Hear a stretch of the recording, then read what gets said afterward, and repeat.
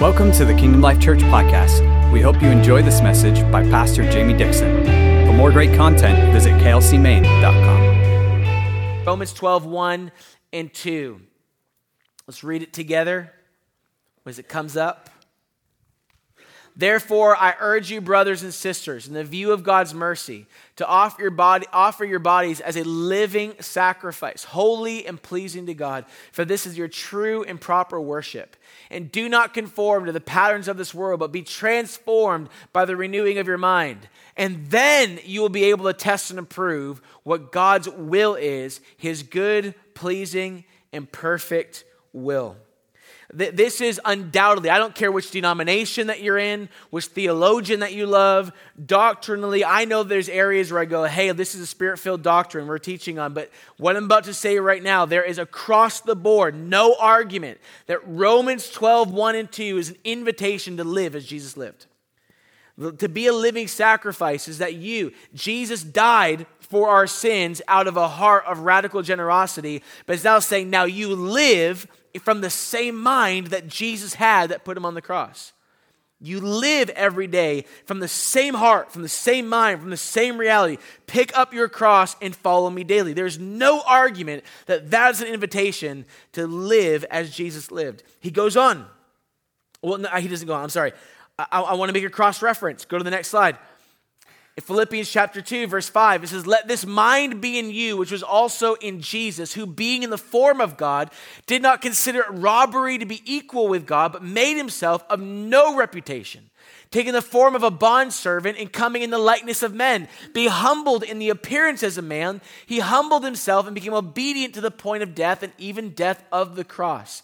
And in Philippians, he's saying, let every believer have this mind. The mind that was in Jesus, the mind that caused him to lay down his life, to be pressed out like an offering, like a grape, like an olive oil being pressed in the wine press. He's saying, let that also be in you. That you would have the mind of Jesus. That you would not consider your own reputation, but that you would humble yourself and become obedient and carry the heart of a servant to serve the needs of the lives and the people around you. He uses this very interesting word. He says, taking the form of a bondservant. I would say bondservant. A bondservant was not a slave. And in the Hebrew law, some of you guys have heard me talk about this, in the Hebrew law, there was an opportunity that if you were a slave and you have faithfully served the family that you were serving, and your days of slavery were over, your days of serving were done, the assignment's over, go start your life. There was an opportunity written into the Hebrew law that said this, but if you love your family that you've been serving, and if you love and you consider them your family, that when you become a free man, you can go back to the family and say, I don't want my freedom. I love you and I want to stay in your house forever. And then you would become a bondservant. And it's this idea, like they would actually take the servant and they'd come to the doorpost of the house and they would pierce the ear through the doorpost of the house and saying, you are now a part of our family. And it was called like a servant of love. And this is why later on Paul says, I am a bondservant of Jesus Christ. Because what he was communicating was, I was a slave to sin. I was a slave to my own passions and desires and flesh. And Jesus set me free. But as a free man, I love him with such a deep sincerity of my heart and life that I want to become a slave of love and serve Jesus all the days of my life. I am a bondservant. That's what he was saying. And so when it says, let this mind be in you, it says Jesus was a bondservant. He was a servant of love.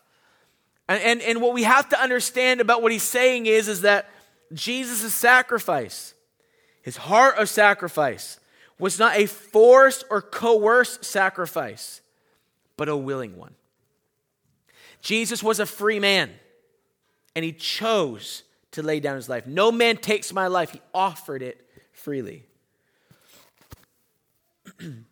That is the motivation, was love and servanthood. It's interesting. In Psalm 110, it says that in the day of his power, there will be volunteers in the day of his power. The day of his power, once again, just across the board, doctrinally is this. It's the day of the Holy Spirit, the new covenant people. He says this, he says, in the day of my power, that they will become volunteers. Not forced slaves or servants, but volunteers. People that says, sign me up. I want to volunteer to co-labor with Jesus in an end-time move of the Holy Spirit. Not because I'm obligated to, but because I get to. There's, when you look at tithes and offerings, one of the things that we have to understand is so many people still teach the tithe through the lens of law.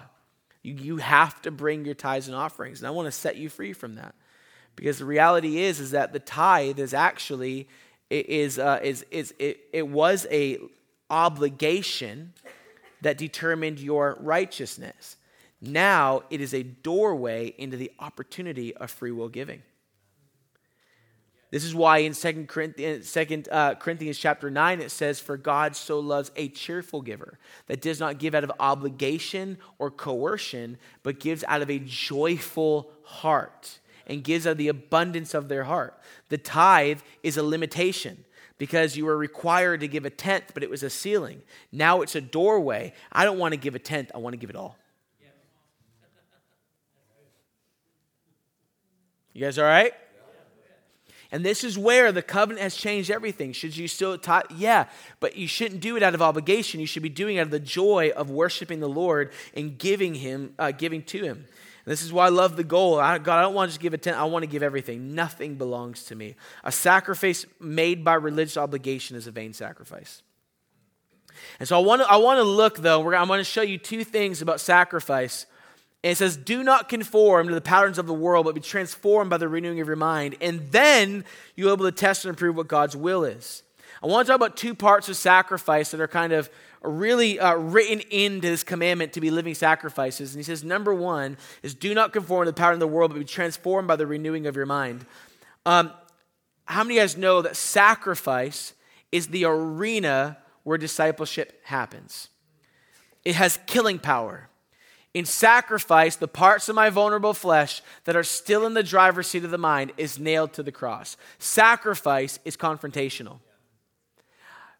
Every place where my flesh is still leading the conversation and making the decisions and evaluating the value system of my life, wherever my flesh, my unsanctified flesh is still in leadership, there's an invitation to nail my flesh to the cross and cause it to die so that my spirit would overtake that place of my life and lead from the forefront. Sacrifice has killing power because it crucifies my flesh. And in a sacrifice, I have to evaluate what my highest value is. And in my sacrifice, I have to determine my need. And in my sacrifice, I have to check the condition of my heart. And in sacrifice, I have to evaluate my internal world and go, am I going to follow His leadership? Am I going to crucify my flesh? Or am I going to protect my humanity and my flesh and my needs and deny the Lord in this moment? And so sacrifice, the invitation to sacrifice is always confrontational and an opportunity to crucify your flesh so that the Spirit could replace where the flesh was in leadership. Is this making sense?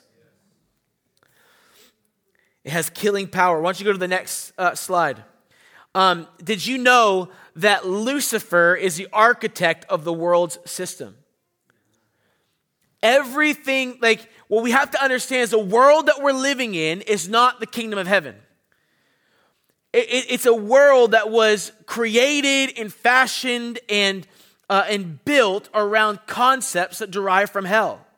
Competition is actually, now mind you, I love sports, so don't come after my sports, okay?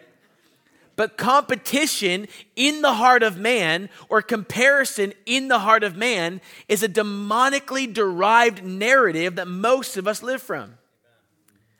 Anger, rage, greed, jealousy, all of these things are things that drive our movements and behaviors, but they all come from the playbook of Satan.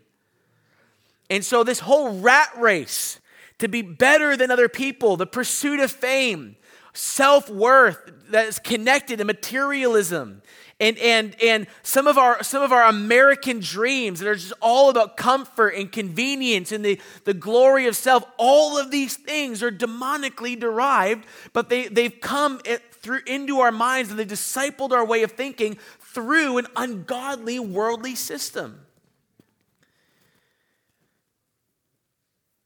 But Jesus shows up in the midst of a worldly system, and he says, if you want to be the first, you have to be the last. If you want the abundance, you have to give everything that you have. If you want, you have to sow. He says, if you want the head of the table, take the lesser seat of the table. If you want to be the greatest, become the least. He says, sell everything that you have and follow me. Let the dead bury the dead, and you follow me. Over and over and over, he says, don't lay up for yourselves treasures in the earth, but treasures in heaven. And what he was this idea was he was attacking a worldly system that was created by Lucifer that's been discipling the way that you live and think. And he's saying, actually, that was never my plan for you. It was never my plan for you. My plan for you is that you'd fully trust me and yield your life into my hands, and that you'd become radically generous and sow your life into the world and trust me with everything that you are trying to take control of.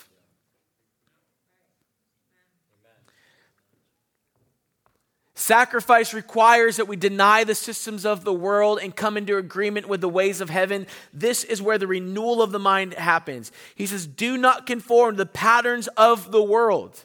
Do not conform your life to the rest of the way the world does. Guys, this generation, including you, I'm saying if you're alive and breathing, is more vulnerable to the warning of this verse than any generation before you. Because we've never had such visibility in each other's lives to be conformed to their pattern. We have visibility into each other's lives that we never were supposed to have, which causes comparison, which is the thief of joy. It causes us to change our value systems, change our wants. It causes us to pursue things that was never in the heart of God. Why? Because we're being told constantly that that's the highest, most important and valuable thing. But he says, do not be conformed to the patterns of the world, but be transformed by the renewing of your mind. Sacrifice is confrontational, and it is confronting every place where our mind has been patterned to the things of this world. Sacrifice confronts areas of our mind and beliefs that are not in alignment with truth. Sacrifice breaks unhealthy attachments to the things of this world. It's confrontational. Go to the next slide. We'll get there in a second. John 15:13. Greater love has no one than this, that someone would lay down his life for his friends. Sacrifice stewards love. And when you sacrifice for someone or something, you partner your affections with them. You get God's heart and your mind for them.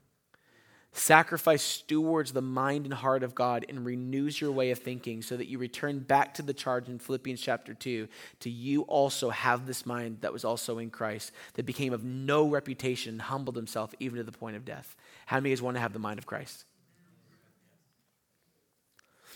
Secondly, he says, and then, everyone say, and then. It's powerful. And then you'll be able to test and approve what God's will is, his good and pleasing and perfect will.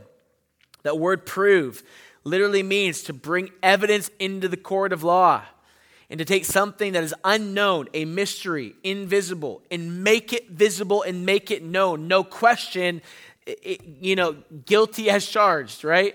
Or innocent. It's bringing evidence into something to saying this is no longer a mystery. Here's everything that you need to know about what just took place. God's ultimate desire, the will of God is his ultimate desire for your life. But what's fascinating about the presentation of that you would prove what the will of God is for your life is that it's not presented in this verse. The Greek word does not present a sovereign will that will happen with or without your involvement. It actually presents a will that requires your denial or approval. How many of you know God is looking to participate in your life to establish his will? He's looking for the yes of your heart. He's looking for participation. And because of that, he's saying, get renewed in the spirit of your mind and then become a living sacrifice Get renewed, get confronted until your mind is aligned to Christ. And then you will prove. You will actually bring what's in the spiritual realm, and it will manifest in the natural realm. Sacrifice attracts the supernatural power of the Holy Spirit. How many of you guys want the supernatural power of the Holy Spirit? The will of God cannot be fulfilled by your hands. Your hands open the door for his supernatural influence. It's very important to understand is that if the dream of your heart is to do something for the Lord, but you're limiting it to what you can do in your own strength, it is not the dream of God's heart. Why? Because the dream of God's heart requires supernatural influence and intervention. It requires a participation of the Holy Spirit to do the impossible in and through your life. My desire is that from Oakland, Maine, that all the nations of the world would be touched and that a move of God would break out in Oakland, Maine so significant that nations would be won. Now let me ask you, is that possible by man's abilities? But is it possible if the Holy Spirit shows up in a small town? This is what I'm saying. We have to see the divine influence of God break in on our lives and on our families to fulfill his will in our life. Do not be conformed to the patterns of the world, but be transformed by the renewing of your mind, and then the proof will enter out of the spiritual and into the natural. Your sacrifice opens the door for God to manifest supernaturally in the area of your life. Slide 6. Sacrifice creates a bridge from the heavenly realms into our natural situations. It invites the supernatural power of the Holy Spirit into your heart and life to influence the outcome. God has a preferred will for your life, and it requires his power. There's this idea in Scripture that you'll hear us say, like, if I bring the sacrifice, you provide the fire. Your sacrifice demands provision. We look at Abraham bringing Isaac and the ram showing up in the thicket. We look at Mount Carmel and Elijah. And you guys remember the battle with the prophets of Baal and there's a plague on the land and there's no water and there's no rain. And then all of a sudden Elijah calls a showdown on Mount Carmel. And all the prophets of Baal come and he goes, we're going to build 2 sacrifices. And then we're going to say whoever's God answers by fire is the true God of Israel. And they will live this day, but the others their reign over Israel will be ended. And so he makes this challenge and he watches the prophets of Baal go first and they're calling on their God and they're cutting themselves and screaming. And I love this. Elijah's like, oh, maybe he's taking a nap. Scream louder, wake him up, guys. You know, he's mocking them because you don't serve a God who answers by fire. And then when it comes to nothing, then Elijah, then he says, go get the most precious thing in the land, water, and pour it on the sacrifice. And they pour the water on the sacrifice, and all he does is worship the Lord, and fire comes from heaven, consumes the sacrifice, and the house of Baal is ended in that one moment. If you bring the sacrifice, he'll bring the fire. Because sacrifices demand provision, and God answers. It invites the supernatural power of the Holy Spirit into your heart and life to influence outcomes. Luke 12:49, I came to baptize the earth in fire, and how I wish it were already kindled. He's talking about the sacrifice. Matthew 3:11, that he would baptize you in spirit and in fire. The kindling of the baptism of fire is a laid down life. 2 Samuel 24:24, once again, because of the sin of David, there's a plague on the land. The plague is on the land, and then David goes to the threshing floor of Araunah. He goes to buy the land. Araunah says, you won't buy the land, I'm going to give it to you. David says, I can't make a sacrifice that didn't cost me something. Why? Because David understood the significance of sacrifice. And so he buys the land and he offers to the Lord. And in that sacrifice, a whole plague over a nation is turned away. And then you consider 2 Chronicles 7 verse 12. We all love it. If my people humble themselves and pray and seek my face, then I will hear from heaven and I will forgive their sins and I will heal the land. Did you guys love that verse? We love that verse. Right before it, the promise is made. I'm giving you authority to heal the land through prayer. But he says this, he goes, because you built for me a house of sacrifice. When the droughts come, when the plagues come, and when the wars come, if my people humble themselves and pray and seek my face, then I'll hear from heaven. His authority and provision was connected to the sacrifice of prayer that was being brought up in that place. Why? A house of sacrifice. Malachi 3:10, you are cursed with a curse. Why? Because you robbed me of my tithes and my offerings. But then he says this, bring the tithes and offerings and see if I will not throw open the doors of heaven so wide that so much blessing would come, you physically won't even be able to handle it. Why? Because sacrifice invites the divine influence and power of the Holy Spirit to provide. One of the things my wife and I were going through just an awful situation a little while ago, and we're just going through we're in the thick of it. And I remember calling a really dear friend of mine, been in ministry for a long time, and going through so much hurt and pain and betrayal and loss and all this stuff. I called him. I said, dude, I'm going through it. Just give me a word of wisdom. I need something from you. And he goes, let me go pray, and I'll call you back in an hour. Well, that night, my wife and I got on the phone with he and his wife, and we got on a call for like 3 hours.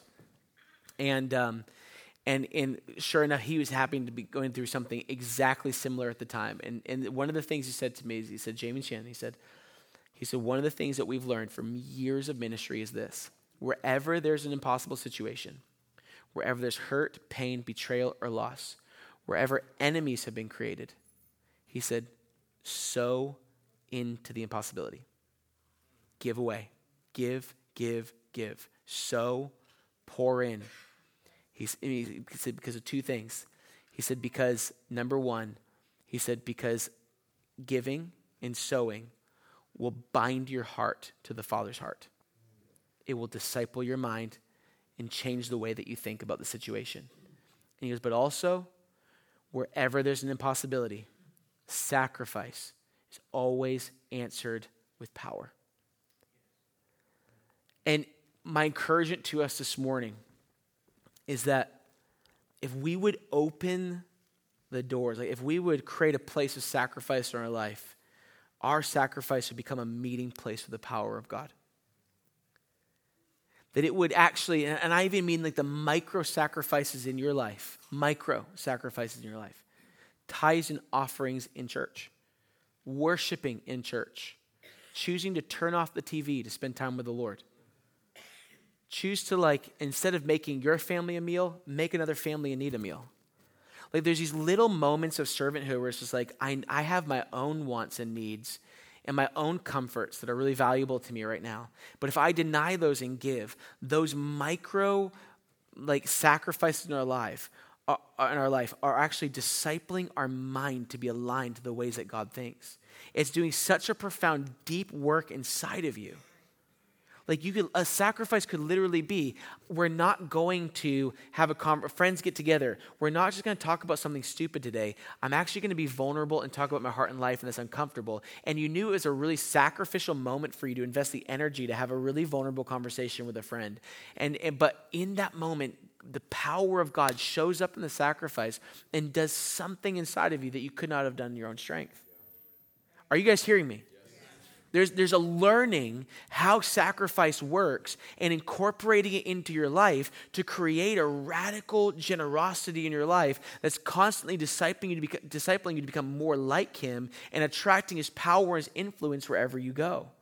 There's a reason why, we do something some people will base their outreaches into a city in their church based upon how many people they get to preach the gospel to. We're gonna do trunk or treating, right? But it's not worth it unless the gospel is preached to every single person that we have candy to. And I go, time out. What if you just bless your city and sacrifice a portion of your budget to bless your city, create a place of safety and fun and joy, and they come into, and you sacrifice your evening and your time, and you love on them so well, Do you believe that the only power connected to the moment is if you preach the gospel? Or do you believe that your sacrifice of creating a zone will actually cause heavens to erupt and demons to be throttled and the power of God to come, and something will happen in that city where there's influence and favor happening in that city that you didn't have before, and blessing and sacrifice is now making a way for Jesus to show up like never before? Oh, you thought that was just trunk or treating. If you've ever spent a second with me, you know it's never just trunk or treating. What is it? It's a divine strategy to love my city so well and to sacrifice the time and resources needed that it changes the atmosphere of a city and its power comes. Are you hearing me? And my encouragement to us this morning is that we would begin to learn the anatomy of sacrifice and generosity. Begin to incorporate it into your life. Some of you are surrounded by some enemies. And the question now is, God, how can I sow? Why don't you guys stand with me?